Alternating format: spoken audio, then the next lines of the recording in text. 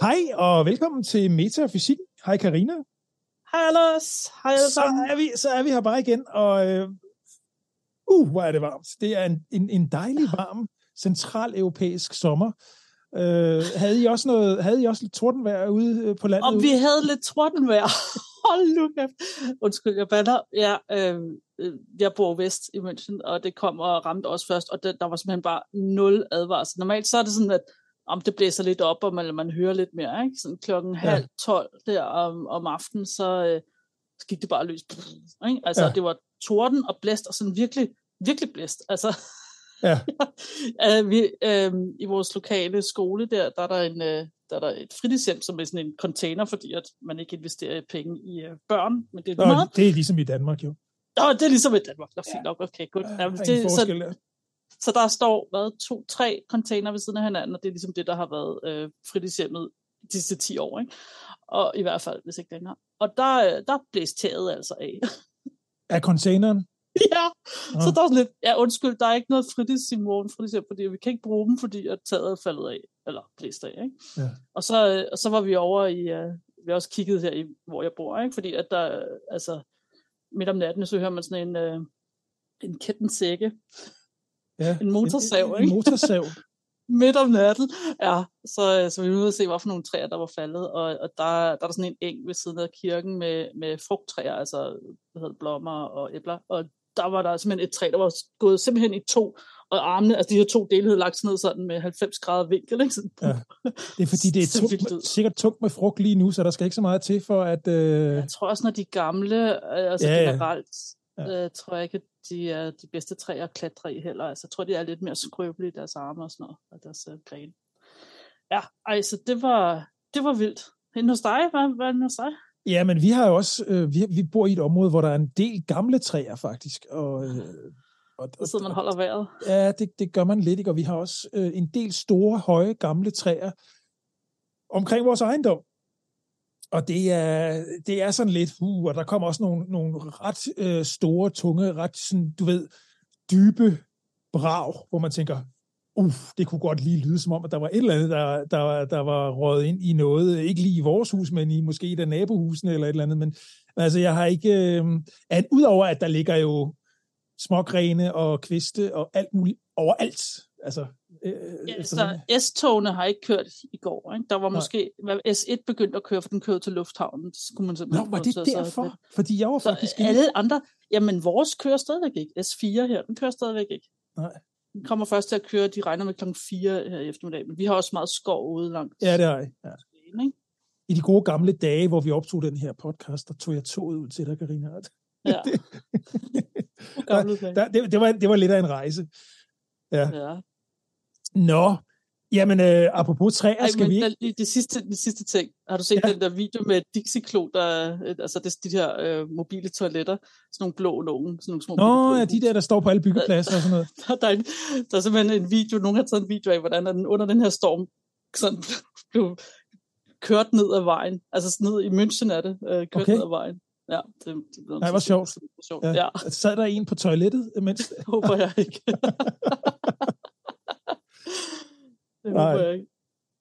Nej, men det er jo ekstremt vejr, og det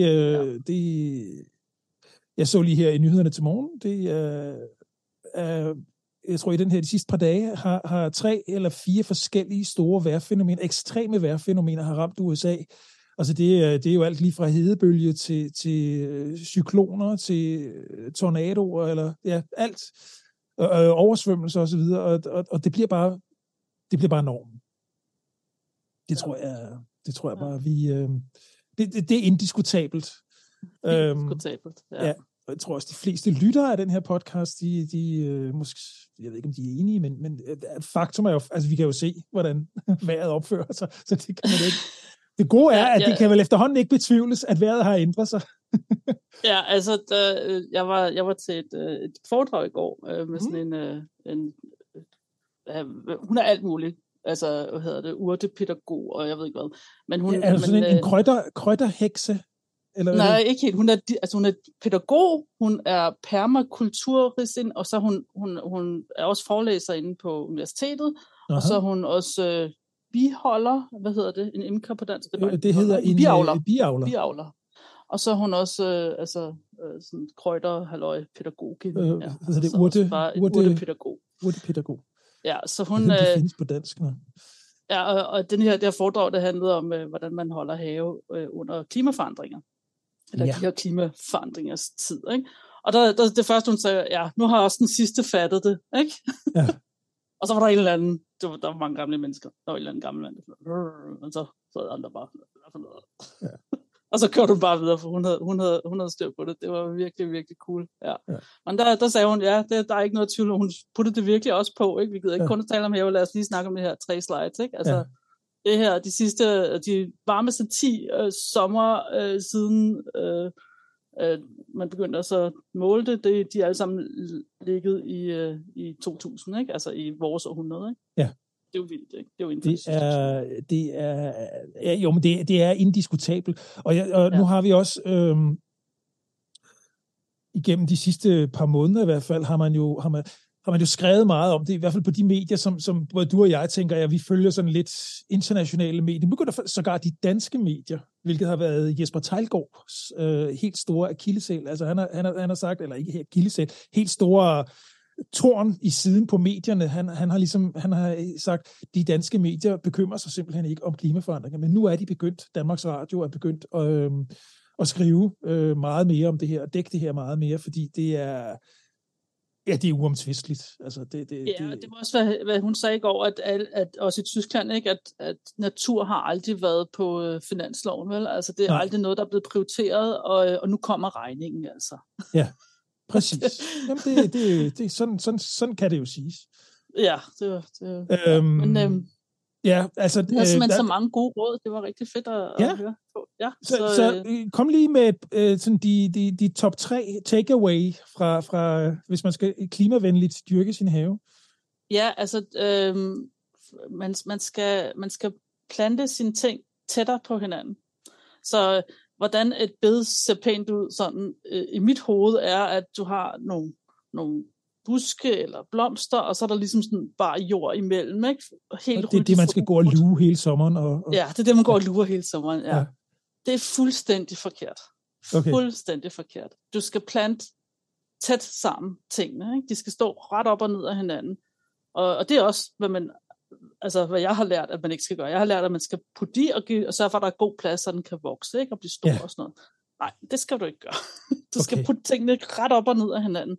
Og så skal du, når du planter, så skal du plante ting med dybe rødder sammen med ting med flade rødder.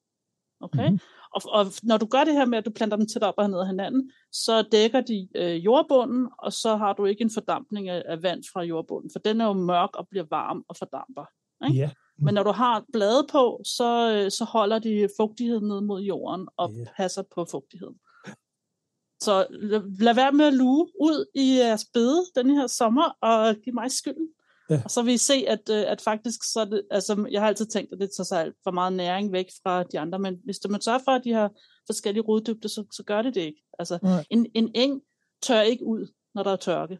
Nej. Og det er fordi, at den har forskellige, altså der er jo mange forskellige kulturer, der gror på en eng, ikke? Ja. Og hvor sådan en som græs, det dør, ikke? Men en eng overlever, ja. Og så dem, der har dybe rødder, de bliver ved med at lave skygge og hjælpe de der har flade rødder. Ja. I virkeligheden, så skulle man heller ikke slå græs, tænker jeg, fordi... Nej, det gør vi så heller ikke. Nu siger du eng. Altså, en eng bliver jo ikke slået. Så jo højere græsset, eller væksterne er på engen, jo mere skygge er der jo nede ved bunden. Ja. Så det er det der med at have... Hvis man absolut skal slå, altså man synes, at man skal slå sin græs, så skal man jo kun gøre det altså et par gange om året, og så skal man ikke slå det samme sted hver gang. Så slår man lidt, sådan så er der stadigvæk er blomster og så videre til insekterne, som blomster, ikke? Og så kan det andet komme så, og så kan man slå det næste stykke, ikke? Sådan, ja. Man kunne jo så måske, altså det synes jeg faktisk ser meget fedt ud, når man sådan de der vild med vilje haver, Ja. hvor de egentlig bare slår sådan en gåsti ned igennem. Det ser faktisk meget pænt ud. Og det er jo blomster og alt muligt, der kommer. Det er jo virkelig flot. Altså, det var ret interessant. Og så også med at vande. Ja. Man skal jo ikke vande sin have med drikkevand. Der er alt for mange salte og kalk og sådan noget i. Så hvis du gør det, hvis du kun vander din have med drikkevand over din livsperiode, så har du til sidst ødelagt din jord fuldstændig. Så har du kun saltet der. Så kan der ikke, så gror tingene simpelthen ikke. Okay. Hun sagde også, at købe jord, det skal man heller ikke gøre. Der er man lidt uheldig, hvis man bor i lejlighed. Anders, ja, så man bor som jeg er i byen, ikke på første sal. Ikke? Alt, hvad du køber, har pesticidrester. Ja. Altså, det er fuldstændig umuligt at undgå, og plus plastik og hormoner og sådan noget er der også i, ikke? Ja. Og det kommer op i planterne og sådan noget, så det fraråder hun også stærkt. Man skal virkelig anlægge sig selv sin egen kompost. Det kan jeg godt se er svært. En kompost tager 2 år, før den er moden. Ja. Det er også lang tid, ikke? Altså, det kan jeg godt se. Men med hensyn til vanden, så skal man tage regnvand, og så sagde hun en anden god ting, og det er et trick, jeg tror, du kan bruge. Det er, sørg for alt, hvad du har restvand. Hvad du bruger af vand i løbet af en dag, det gemmer du, og det vander du med. Okay? Du skyller dine jordbær, du skræller dine kartofler, det vand der, du skal gøre det i en balje i din vask, og det vand, det gemmer du, og det vander du med. Okay? Selvfølgelig. God idé. Yeah. God idé, ikke også? Ja. Og så var der nogen, der sådan sagde, ja, det gjorde min mormor jo også altid. Og sådan noget. Ja. Det er sikkert lidt mere sådan, fordi at der er også næringsstoffer i det her, når du skyller det, ikke? Alle de her mikrober og bakterier og alt muligt, som du skyller af, det er faktisk noget, som du brug for. Det har planterne brug for. Ja, fordi vi tænker på, det er det, man kalder grey water, altså afløbsvand, ikke? Altså ikke lige fra toilettet, men fra alle andre steder, ikke? Og det er jo selvfølgelig ikke noget, man kan drikke, men planterne kan jo sagtens... Ja, og ikke kun kan sagtens, de har brug for det. Ja. De vil ikke have det sterile vand, de har brug for de her bakterier, virus og alt muligt andet. Ja. Og fordi det er en anden ting, som det er sådan noget, det hun kalder for permakultur, det er ret mærkeligt navn, men det hedder det altså, det er vi har en tendens til at se på vores planter og jord som de 2 eneste bestanddele, ikke? Og det er overhovedet ikke rigtigt. Altså virkelig med, man har lavet forsøg, hvor man har haft det sådan steril groende, og hvad hvis man sørger for, at der er mikrober og bakterier og sådan noget nede ved rødderne, og hvis man sørger for, at der er på planten over på rødderne og sådan noget. Og altså planten har virkelig brug for sådan en kultur, hvor der er altså svampe, alt muligt andet i jorden, ikke? Ja. Og det er jo det, du så gør med dine afskyllede kartofler, ikke? Så kartoffel og jordbærvand, så har du lidt, har det de her ting, som planten så har brug for. Ja. For det er ikke kun jord, har brug for, og det er ikke kun vand, har brug for, og det er ikke kun kemikalierne, har brug for. Den har brug for, at der er en eller anden form for liv, ikke? Altså det her liv, som ikke kun er planteliv. Det støtter hinanden. Ja. Nej, hvor sjovt. Jeg er blevet helt sådan... men så har du gode tips. Det kan være, at vi skulle have et specielt afsnit omkring... det kan være, det er sådan lidt brugbart. Sådan den klimavenlige, det klimavenlige have... Det her var vildt interessant. Jamen, det bliver det her afsnit jo sådan, mere eller mindre langsomt. Ja, det bliver det jo allerede, ja. Det er du ret i. Jeg har tit dårlig samvittighed, fordi jeg er glad for planter og har i al beskedenhed grønne fingre, men jeg bor på første sal, og vi har sådan en stor, sådan nærmest tagterrasse-agtig, med meget stort areal, og der har vi nogle meget store krukker og meget store beholdere med planter i, og det bliver jo til lidt vand, når man skal i den her hede, når man skal vande, ikke? Men jeg vil da tage det der op, helt klart. Så skal man aldrig køre sit affald væk, altså sit haveaffald. Hvad der bliver klippet i haven, det bliver i haven. Ja. Det er jo så, fordi hun vil have, at man laver sin egen kompost, men altså du kan også bare tage blade og så videre, hvad du sådan storm, ikke? Du siger, det ligger overalt. Tag sådan noget og læg det ind, hvor der er bare jord. Ja. Bare lægges, hvor der er bare jord. Det skal nok blive til jord igen. 1 til 2 sæsoner, så er det jord. Så det er jord, ikke? Ja, okay. Måske ikke det der 100 år gamle træ der, vel? Nej, det er klart. Det tager måske lidt længere, men jeg har også set, fordi det kan jeg jo se, når jeg står ved min kaffemaskine. Jeg har sådan en, der trykker hvor jeg sådan med en si, du ved, og kaffekværn, og så banker man det ud igen, når det er kommet igennem og har lavet en espresso eller kaffe. Og den der bankeboks, hvor jeg banker patten ud, ikke? I løbet af ingen tid, altså i løbet af en dag, så begynder der at komme svampe op af kaffegrumset. Ja. Altså her om sommeren, hvor det virkelig er stuetemperaturen også er varm. Ikke? Altså det er utroligt at se, hvor hurtigt mikrokulturerne, de arbejder. Og der er det har vi jo, kan du huske, at vi snakkede vertical farming? Der brugte man faktisk kaffegrums som noget. Altså de svampe, der kommer op der, de er spiselige. Det er også vildt. Ja, så den bruger man til salater og sådan noget. Ja, cool.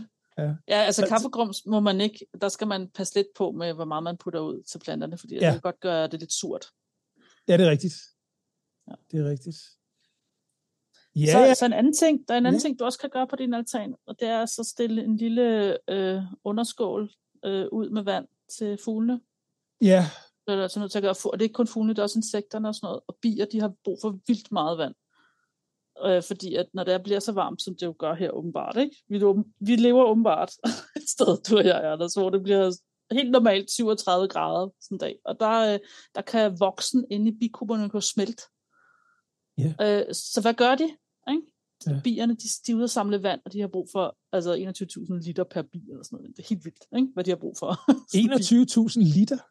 Ja, på et år. Ja. Nå, på et år. Der også... Men for en bi, ikke? Ja. For en bi. Og så ved du, hvor stor en bikube er, ikke? Det er vildt. Og det sprøjter de så på voksen, og så fordamper vandet, ikke? Og så er det ligesom om, at for voksen kan ikke svede af sig selv, vel? Så de sprøjter vand på, og så har det samme funktion, som sved også har på vores krop, ikke? Og når det så fordamper, så tager det energi væk, ikke? Ja. Og på den måde bliver det holdt koldt. Det er altså genialt. Det ved bierne. Ja, men det betyder, at de har brug for meget vand. Så du skal stille små skåle ud, og hvis du har potter uden underskål, så skal du putte en underskål under, og selvom altså det gør jeg jo ikke på min terrasse. Det har jeg ikke brug for, synes jeg, men det skal man altså gøre alligevel, fordi det holder lige lidt mere fugtighed, og så er der også et drikkested til insekterne. Ja. Det har jeg rent faktisk. Jeg har underskål på langt de, ikke alle, men på langt de fleste.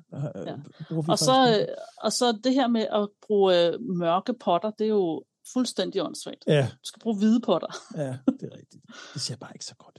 Jeg ved det godt, men det er jo en sauna, det står og bliver varmt. Der er ingen, men ved du hvad jeg gør? Det tænker jeg, det har funktioneret. Fungeret. Det har fungeret i årtusinder nede i Middelhavslandene. Jeg bruger faktisk så udelukkende terracotta-potter. Ja. Så ikke de der mørke stålpotter eller plastikpotter.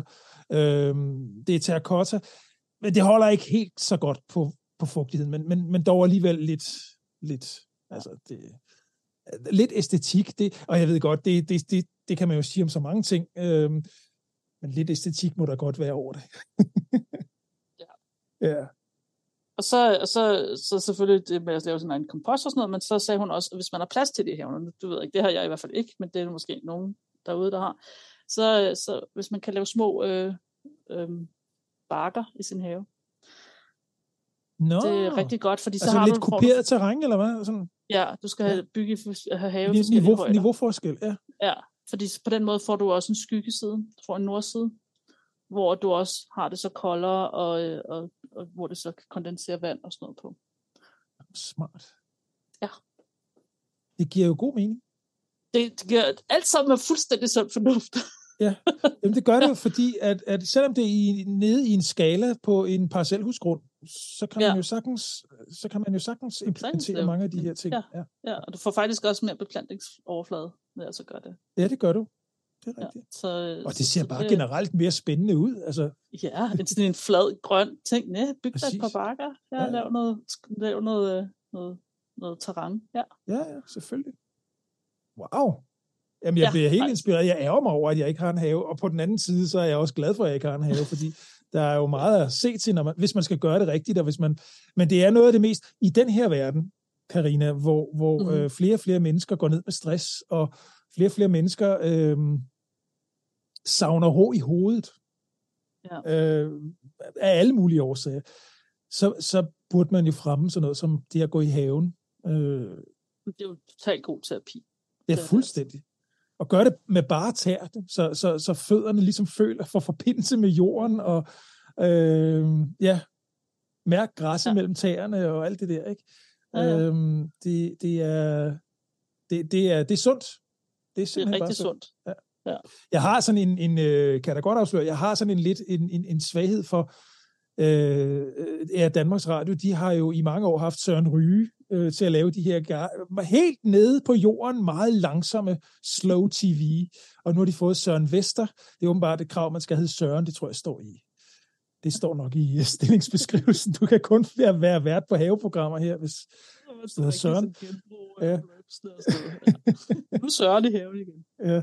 Men nej, men det er stadigvæk lidt den samme. Nu er det lidt mere sådan bedre, det hedder sådan noget, kameraføring, og der er læftet lidt mere for detaljerne og sådan noget med slow-mo og sådan noget. Men det er stadigvæk den form for fjernsyn, hvor du kan sætte dig ned, så går der bare en halv time i ro og mag, og der er ingen stress på, der er ingen hurtig klipning, der er ikke...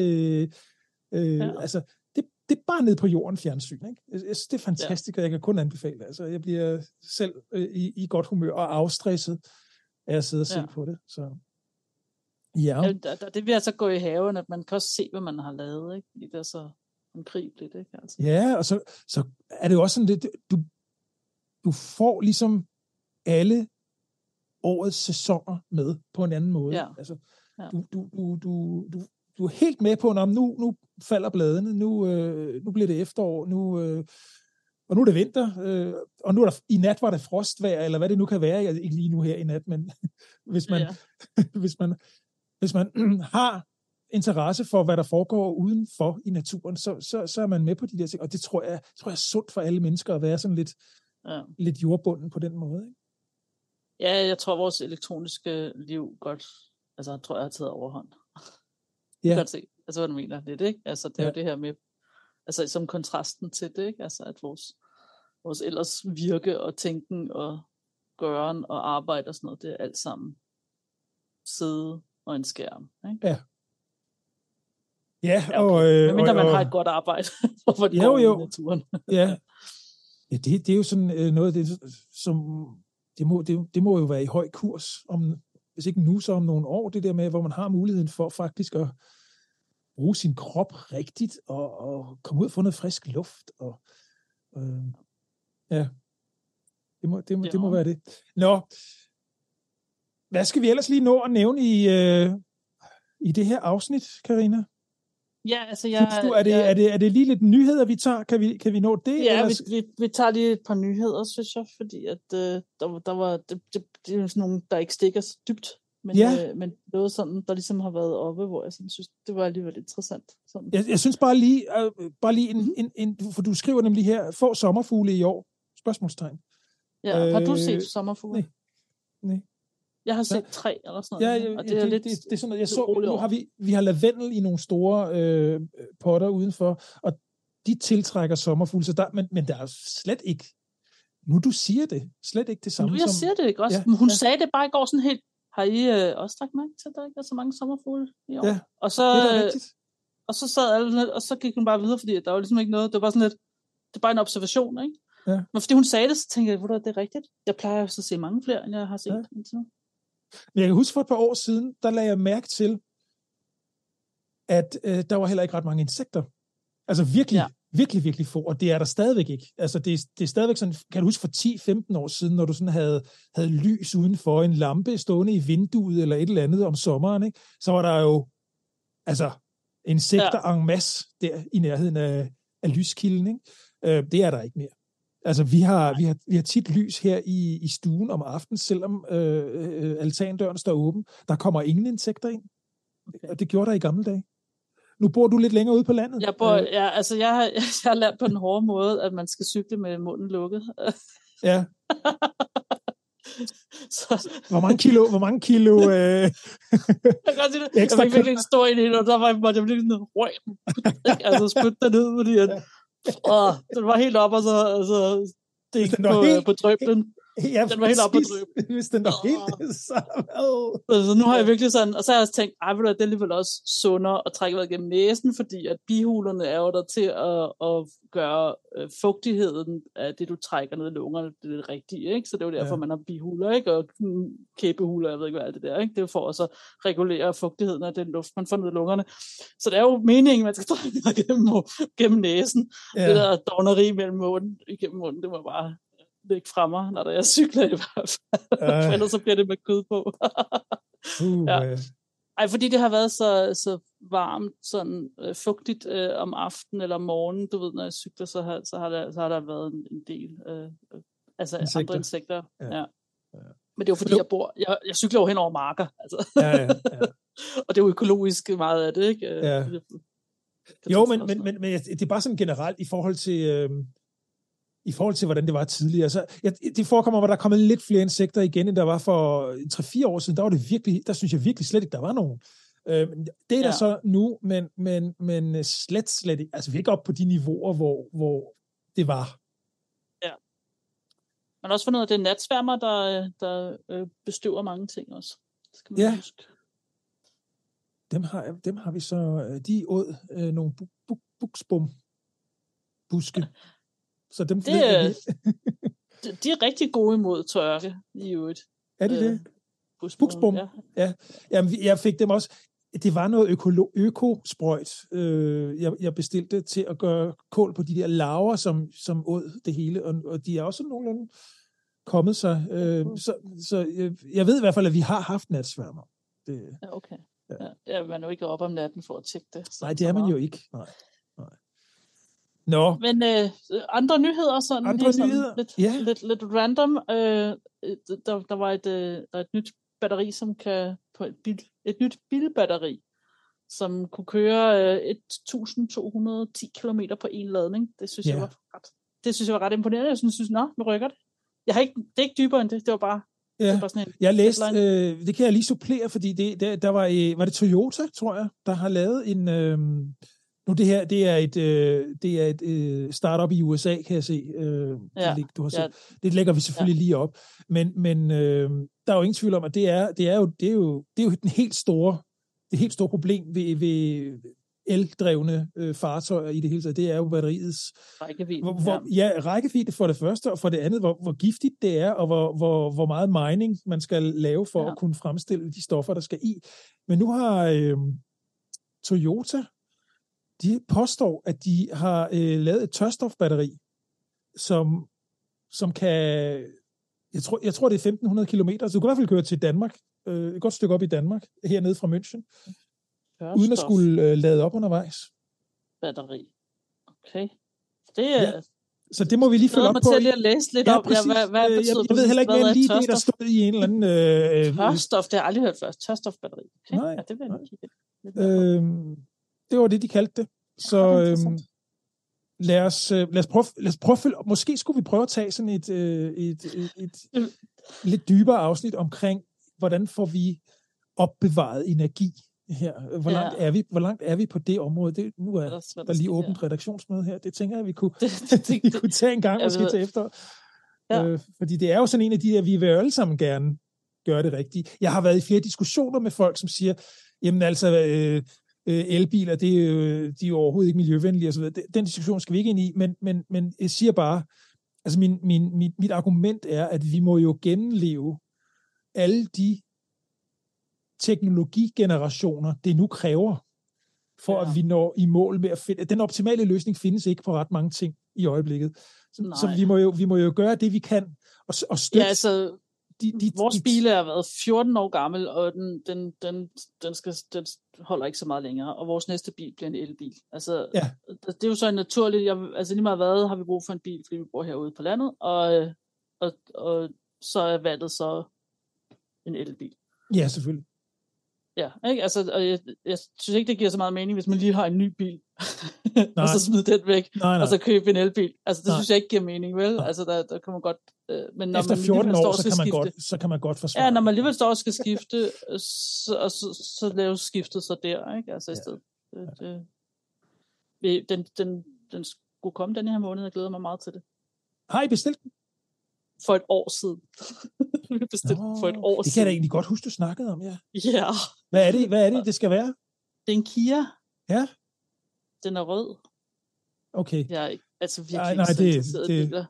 Du skal have en rød bil. Det har du også nu. Den er også rød, så vi ja, men den her bliver lidt mørkere rød. Ja, okay. Ja. Nå, men hvis der bare bilen er rød, Karina, så er det fint. der er grænser for min nysgerrighed. Den stopper lige præcis hvor hvad for et mærke og hvad de hedder. Michael kan være special guest i et kommende afsnit, så kan han fortælle alt om den. Og hvorfor vi valgte den. Ja, præcis. Ja. Nej, men det er da godt nok, og det er det, jeg mener, det er bare, fordi folk, de sidder, man kan jo ikke bare sætte sig ned med hænderne i skødet og sige, jeg venter til de bliver bedre. Jamen, hvis alle sagde det, så bliver der jo ikke solgt noget af det, som, altså, vi er nødt til ligesom at prøve ting af, og komme igennem de her generationer af teknologi. Ja, den mentalitet, som du beskriver der, ikke? Det er sådan lidt en given op, ikke? Der har vi jo også haft en stor del af befolkningen, som siger, nej, der findes ikke, klimaforandring findes ikke, og okay, de findes, men det er lige meget, om jeg gør noget, ikke? Altså, de går direkte fra den ene apati til den anden, ikke? Yeah. Så var jeg sådan, kom nu. Det kan godt være, at vi er et lille land, eller Europa er en lille del af verden, og så videre, men altså, vi står for en stor del, og meget større end vores del af forbruget globalt. Og det er os, der den sidder på, altså, det kan vi godt gøre noget bedre. Ja. Lige præcis. Jeg bliver bare så træt. Det sådan. Det er jo lige meget, hvad jeg lille gør. Ja, og det gider jeg heller ikke at høre mere på. Nej, hvad? Nej, det er et non-argument. Ja, det synes jeg. Jeg synes, vi må videre. Og vi kan alle sammen gøre en lille bitte smule. Bare det. Altså, måske er der jo rent faktisk situationer, hvor man måske ikke har så meget mulighed for at ændre så meget på sin adfærd i det daglige, som eksempelvis ikke at have bil, eller kun køre med offentlig transport. Det er jo ikke muligt for alle mennesker. Men så kan man i det mindste ændre sin tankegang, så man bevidst siger, okay, det her halve salathoved, det kunne jeg måske godt lige bruge igen om 2 dage til noget andet. Jeg lægger det lige i køleskabet. Det gør vi også om sommeren. Der lægger vi faktisk, normalt har vi vores frugt til at ligge sådan i en skål på køkkenbordet. Mm-hmm. Det gør vi ikke om sommeren, fordi så går det alt for stærkt.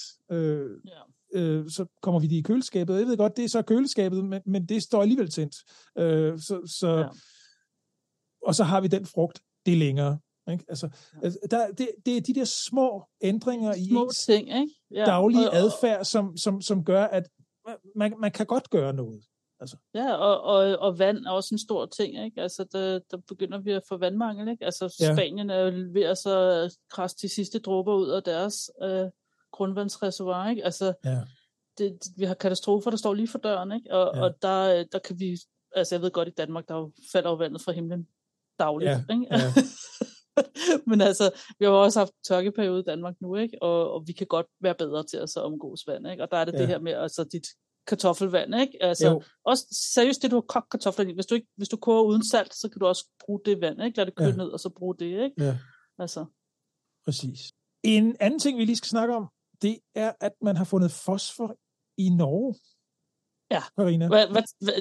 Er det første gang, du hører om det? Eller? Ja, det er det. Nå, okay. Det er vildt. Det er så vildt. Det er noget af det største, man har fundet på jorden. Altså, deposits, hvad hedder det?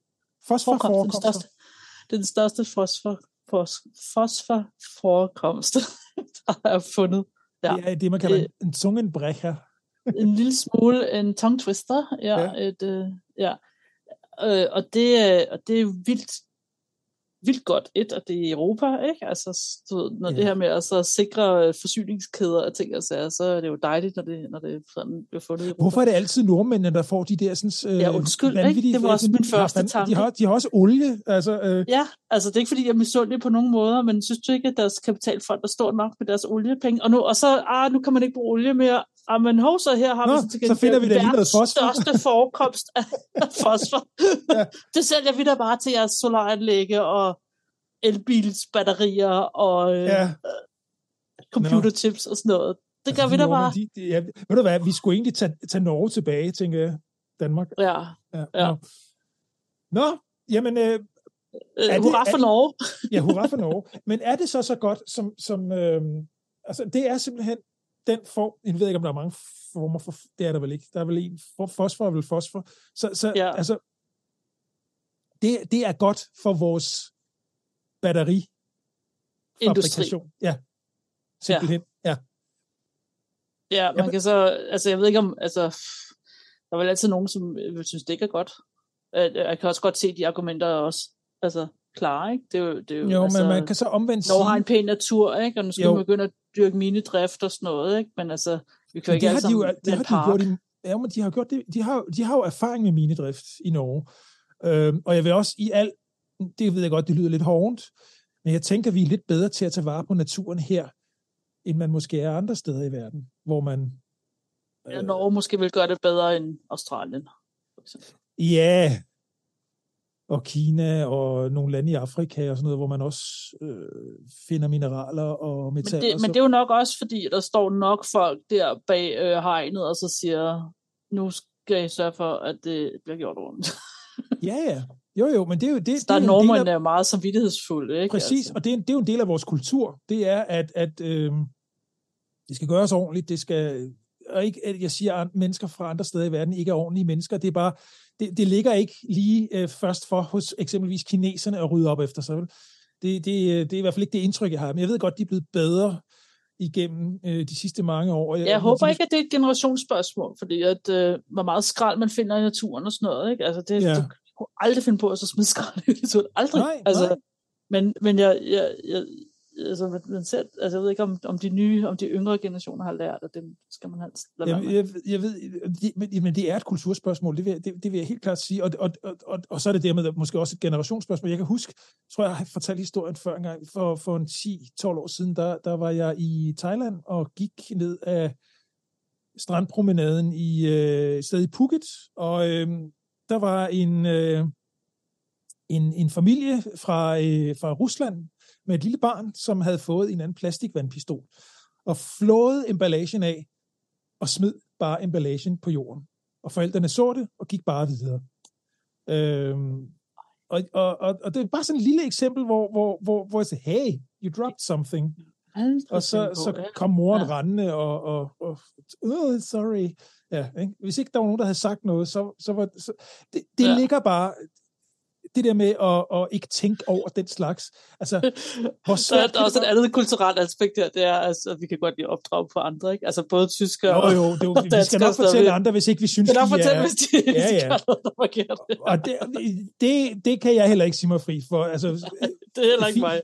Kina er jeg heller ikke, men lige præcis, når det gælder sådan noget, så tænker jeg, altså, det var simpelthen groft. Det ville også have provokeret mig helt vildt. Og det ville det altså. Præcis. Ja. Ej, den historie har jeg ikke hørt før. Nej, den har jeg ikke fortalt før. Og bagefter blev jeg sådan lidt nervøs, for det var et ordentligt brød af en far. Altså sådan en rigtig stor... hvis du forestiller dig sådan en russisk mafia-gorilla, du ved. Så det var, med 2 deller under nakken. Ja. Men han sagde ikke noget. Nå. Men altså, okay, fosfor i Norge, det synes jeg er positivt, og jeg synes, at det er dejligt, at vi kan få den slags... Ja, fordi der er jo så meget kritik af, at når man så udnytter man alle mulige lande og så videre, ikke? Og vi lever pænt og så videre, ikke?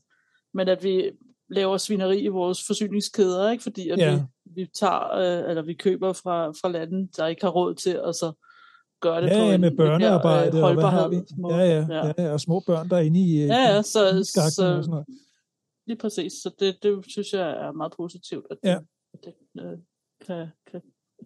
kan komme lidt nærmere. Hvor langt er vi fra at kunne udvinde det? Nu står der så, at man har fundet det, men er det... Nej, det er firmaet, der er et firma, der er i gang med det. Det kommer. Ja. Altså, de har varetaget det, ikke? Altså, de regner med, at det kan forsyne verden i 50 år, ikke? Ja. Med alt, hvad der er brug for i forhold til fosfor, solarpaneler og batterier, men også skydning. Men prøv at forestille dig, hvor vi er, Karina, om 50 år. Hvor får vi så vores mineraler fra? Forhåbentlig. Ja, nu mener det ikke mig personligt, fordi at... Nej, hvor vi to er om 50 år, det forhåbentlig ikke da. Jeg tænker, hvis jeg er rask og sådan noget, men de tænker, det er en lang tidshorisont for du og jeg. Undskyld, hvor er menneskeheden om 50 år? Ja. Ja, enten så har vi ødelagt jorden komplet. Hvilket er et højst tænkeligt scenarie. Det er, hvis jeg skulle sætte penge på noget, så er det nok, at vi er over 2%. At nu 2 grader. Vi er over 2 grader. Det tror jeg, du kan regne med, ja. Ja. Det når vi nok allerede i 30. Ja, det tror du kan regne med. Ja. Og med mindre, at der sker sådan en kædereaktion, man håber jo, det ved jeg ikke, man gør, eller okay, så her er sådan en vild scenarie, som jeg så har gået og tænkt lidt på, om når det er, at vi sådan får varmet jorden op, ikke? Med CO2'en og sådan noget, om der på en eller anden måde, altså der er flere og flere kædereaktioner, som nu bare gør det værre og værre, ikke? Det bliver bare varmere og varmere. Om på en eller anden måde, når, at den her varme også bliver født ind dybere i jorden, det er det ikke. Det er et totalt springende punkt i min hele argumentation, ikke? Det falder fra hinanden her, men lad os bare lade som om, at det måske er muligt, sådan så at vulkanerne og sådan noget, de også begynder at mærke, at nu kører de over. Og så med et vulkanudbrud, så vil man få lagt sådan en tung tæppe over hele kloden, at vi måske vil kunne blive kølet ned igen. Jeg tror ikke, de 2 grader, de gør den store forskel i en vulkans indre. Nej. Det skal være helt ærligt. Nej, det er nok i virkeligheden, der den falder i kæden. Nej, der hvor jeg ville hen, Karina, men nu lader jeg da lige køre ud af en streng. Ja. Det var sådan en ting, jeg nogle gange har tænkt på, at du ved, et godt vulkanudbrud vil kunne lige ligge. Jamen, det er da også rigtigt nok.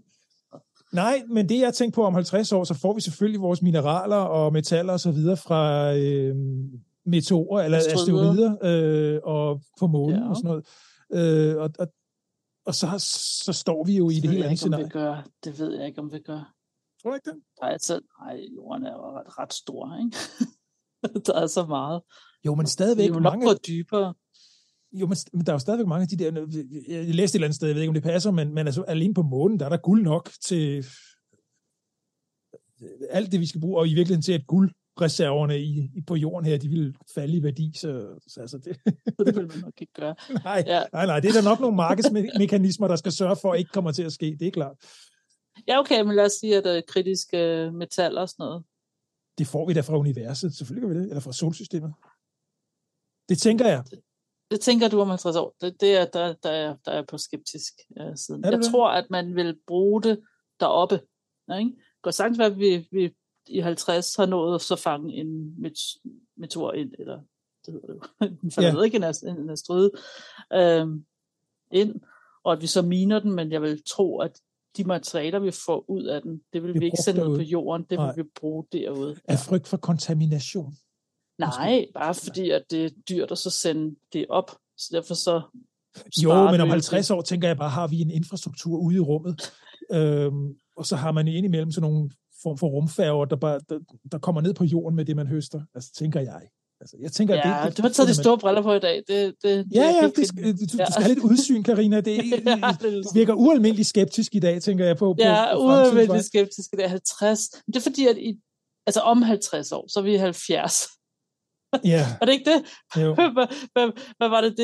Der har i 2070 har Tyskland tænkt sig, at sin S-Bahns, altså ikke S-Bahns, alle togene kører sådan, så at det passer sammen. Det er deres plan nu, og det sker i 2070.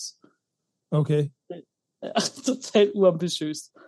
Men det er meget typisk tysk. Man er ikke særlig meget for hurtige omvæltninger, og beslutningsprocesserne, de er også...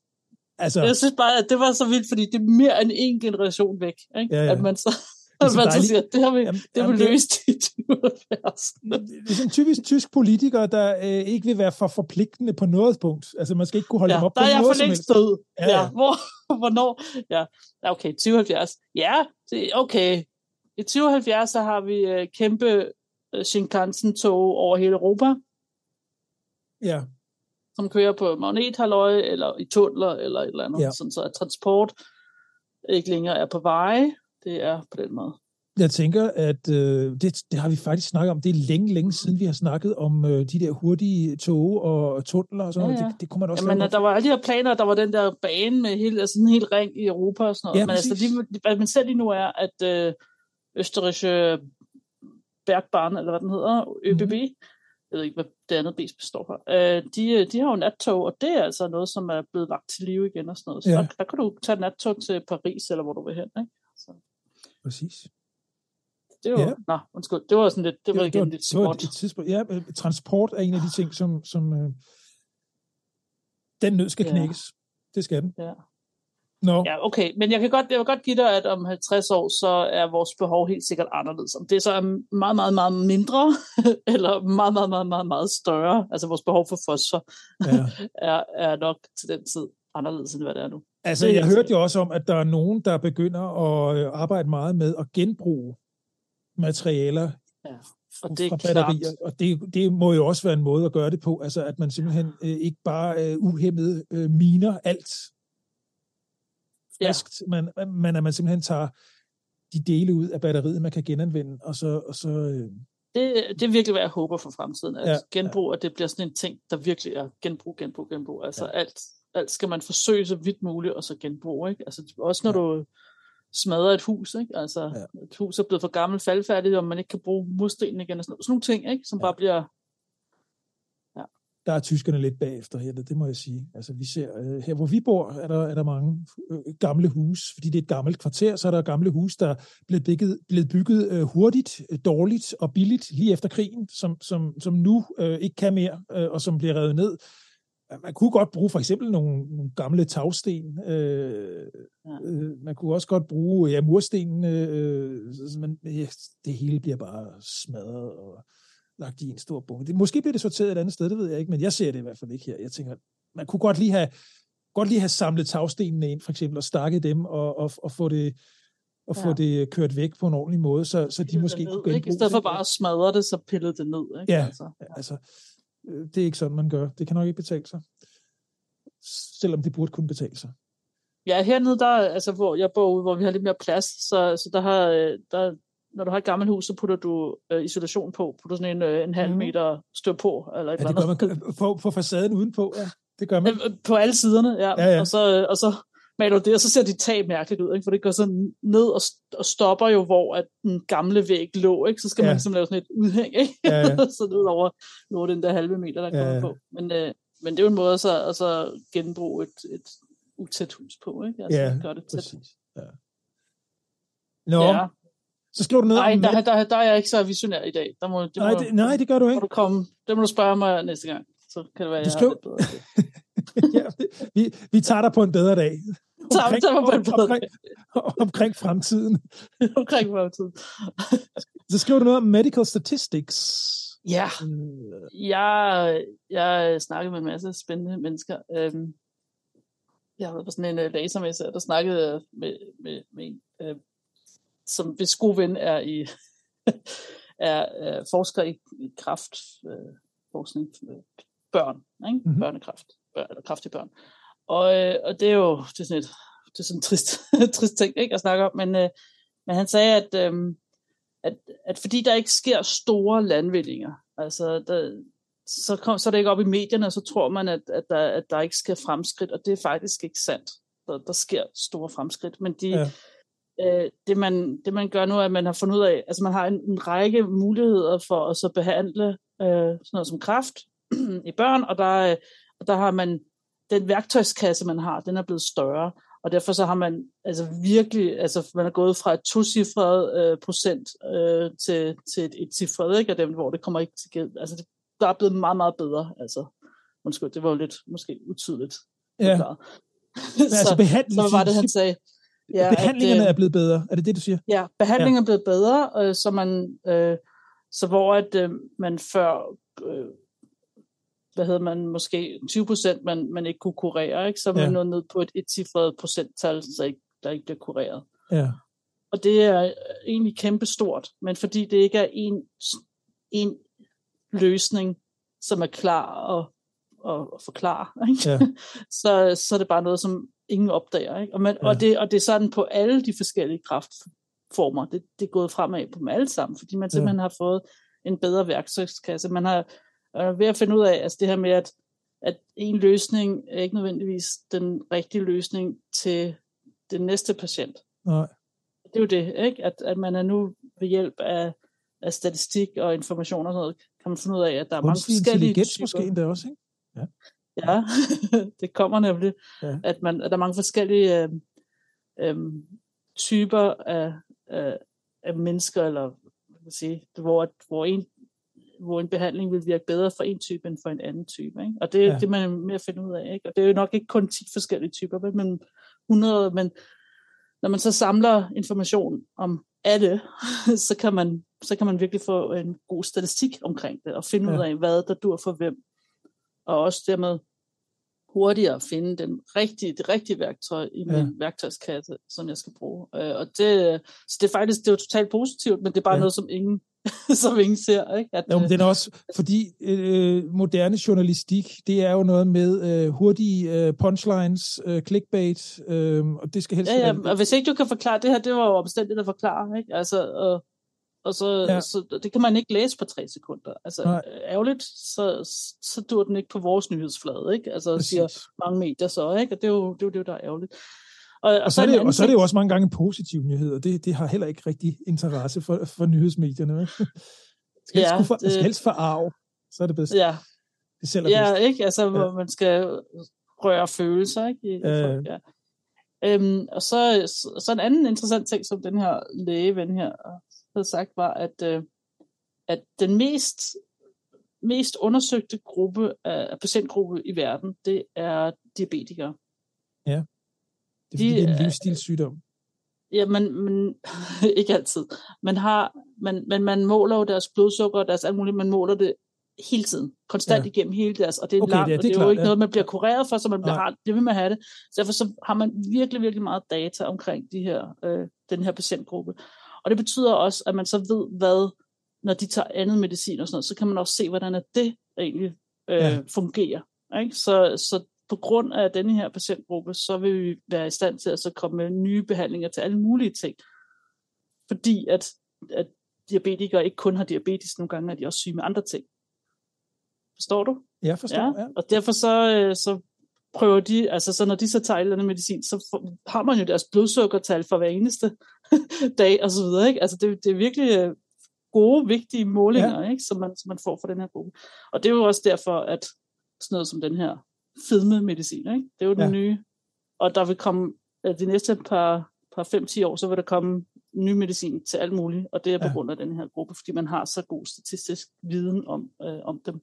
Også viden, inden de tager medicin, og inden de bliver syge. Og, ikke? Altså, du har virkelig det hele. Hvor er vi så med, nu sagde jeg lige AI lige før, og jeg tænker også, folk har jo også de her smartwatches og alt muligt på sig, som kan måle, altså de nyeste, de har jo sensorer for syrebase på huden, og kan måle puls. Og giver du dit information tilbage til... Det gør jeg ikke, nej. Men det ved jeg, at så er vi ude i noget amerikansk sundhedsforsikring, men der er mange sundhedsforsikringer i USA, de giver rabat, hvis kunderne, patienterne, giver dem adgang til de her data.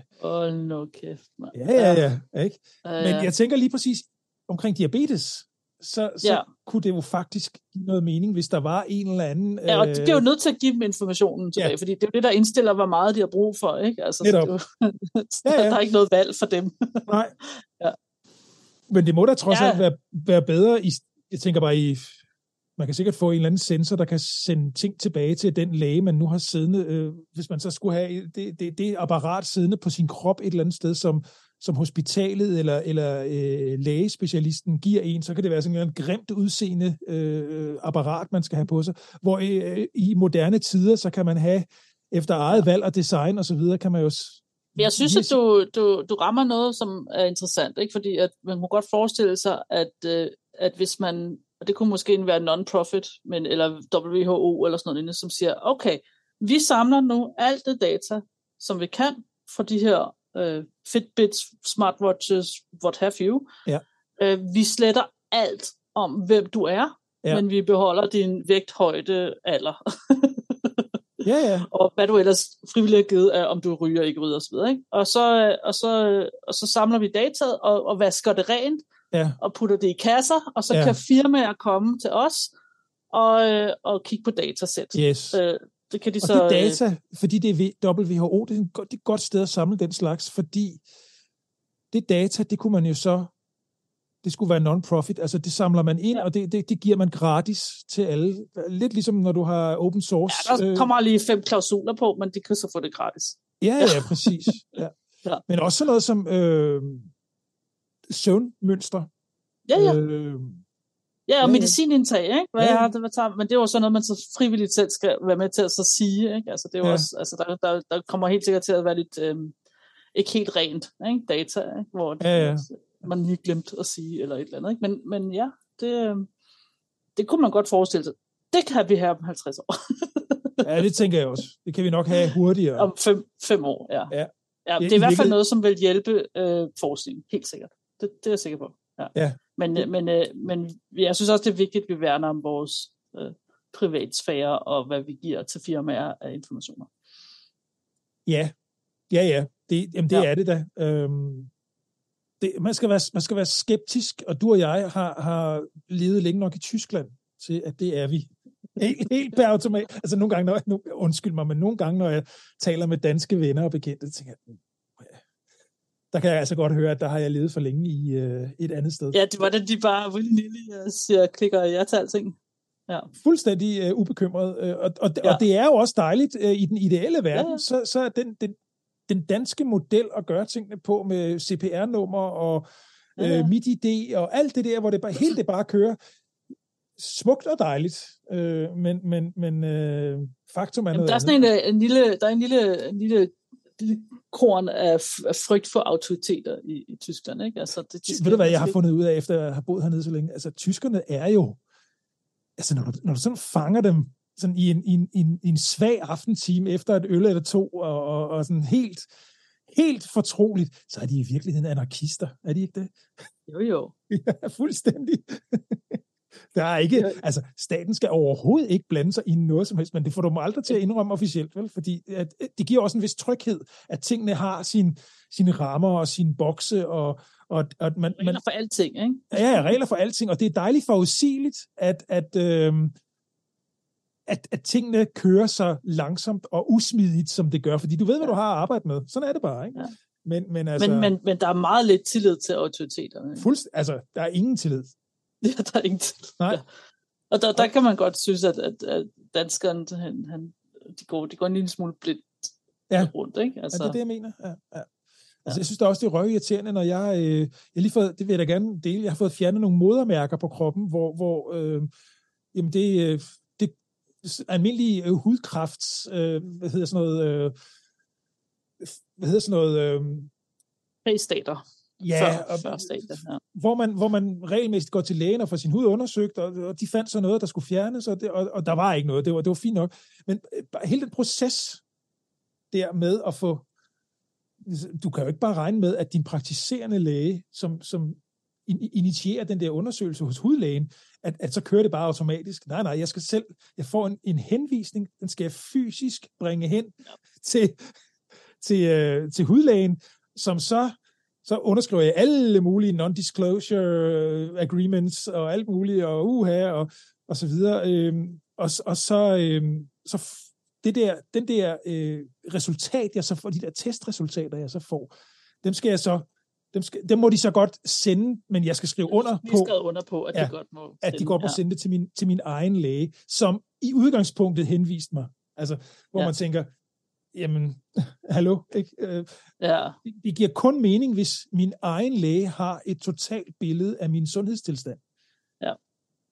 Men der er man, og sådan tænker man slet ikke hernede. Altså, det gør man overhovedet ikke. Altså, det er langt væk derfra. Fordi hvis en læge ved det hele, så kan man potentielt så det kan være... Jeg var hen og få en mammografi sidste uge. Det gør damer jo i din alder. Det gør damer jo i min alder. Ja, det troede jeg også. Det troede jeg også, at damer i min alder gjorde. Eller jeg har fundet ud af, at man skal altså være over 50 for også at få det i Danmark. Ja, okay. Ja. Og der er jeg ikke her, men hernede, der er det helt klart, at jeg skal have det. Altså, også fordi at familiære grunde og sådan noget. Men så lægen undersøgte mig, hun siger så, ja, okay, jeg synes så, at du skal komme 1 gang om året. Altså, ej, du mener ikke mammografi 1 gang om året. Det synes jeg er lidt for hyppigt. Det behøver man ikke til at ja. Det kan du så diskutere ved din læge. Okay. så det... Men bare, at det overhovedet er en mulighed, det er der ret glad for. Altså, der er ikke, fordi at, altså, i Danmark, så ville jeg ikke have set min første mammografi, før at jeg var over 50, ikke? Og jeg har altså for 6 år siden fået min første. Ikke? Ja. Altså, så måske være sæt over langt nok imellem. Ikke? Ja, ja. Men altså, jeg tror, at Alexandra, min kone, hun er over 50, og hun bliver tilbudt det hver andet år, tror jeg, det er. Ja. Det synes jeg også giver mere mening. Ja. Men altså, jeg er bare glad for, at der er den mulighed. Ikke? Ja, men det er helt samme historie. Jeg har også skrevet under på, at min gynekolog får lov til at se det. Det er gynekologen, der sender dig videre. Sådan noget. Det er ikke din egen del, nødvendigvis. Og så har jeg også selv fået, altså jeg har fået en e-mail med beskyttet password og så videre, ikke? Så jeg selv kan se dem og sådan noget, og så derinde kan jeg også dele det med andre læger, hvis jeg har behov for moderne. Det er ret moderne, det er meget moderne. Velkommen. Ja. Fordi det er min hudlæge, det har jeg ikke fået nogen e-mail fra min hudlæge overhovedet. Altså, nej. Nej, men du har så heller ikke en scanning, vel? Det var fordi, at der var materiale, som man scanning. Nå, på den måde, ja. Nej, men altså, de har da sendt det til laboratorium. Men nej, det ser man overhovedet ikke på nogen måde elektronisk. Nej. Men jeg var hos vores børnelæge for nylig med min søn Anton, og det er bare sådan den almindelige 13-års undersøgelse. Han er lige blevet 13, og så var der lige nogle undersøgelser og nogle vacciner og noget, der skulle opdateres. Men han kunne da se, at Anton havde haft brækket armen tidligere på året, fordi der har vi været over på skadestuen med ham her. Så noget får de der at vide automatisk. Det kan også godt være, at jeg har sat hak ved, at de godt måtte sende det videre. Du har helt sikkert skrevet under et eller andet sted, men jeg tror nok også, at det er jo også for børnets ve og vel, ikke? Altså, jo. Der bliver man med børnene kigge lidt over skulderen, ikke? Altså. Jo, at der ikke er sådan noget, mishandling i hjemmet og sådan noget. Ja. Nå, nu skal vi... Det var et tidsspor, sorry.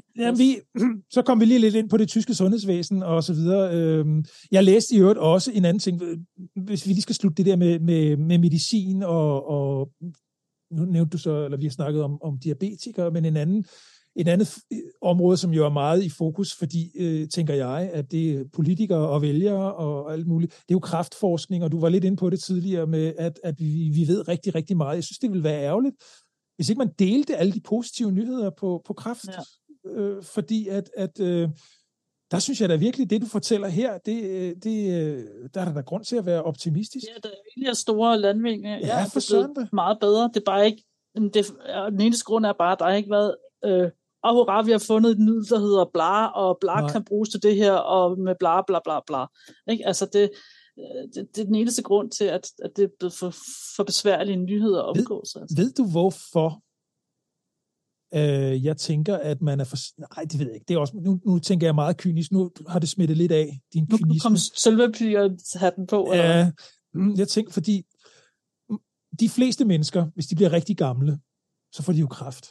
Altså, kræft er jo noget, der... Altså, det rammer langt de fleste mennesker før eller siden, og så selvom vi er over 100 år, så på et eller andet tidspunkt, så er det jo nedbrydning af celler og celleforandringer. Altså dårlig kopiering igennem. Ja, det er simpelthen det, vi dør af, langt de fleste. Ja. Altså, det er det jo før eller siden. Ikke?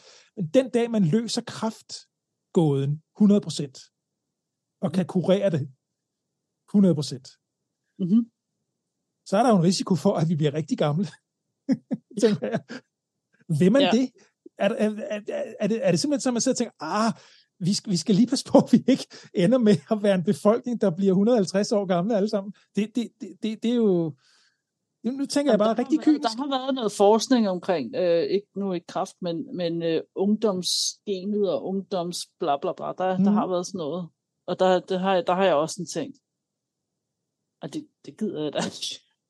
Nej, det tænker vi. Altså, ja, men både du og jeg har jo børn i teenagealderen, hvor, altså når jeg taler med Anton her, så siger han, altså, jeg skal være 150 eller 200 år gammel, siger han så. Så siger jeg, det håber jeg del mig ikke, jeg bliver, fordi hvis jeg er lige så sund og rask, som jeg er nu, så er det jo fint. Ja.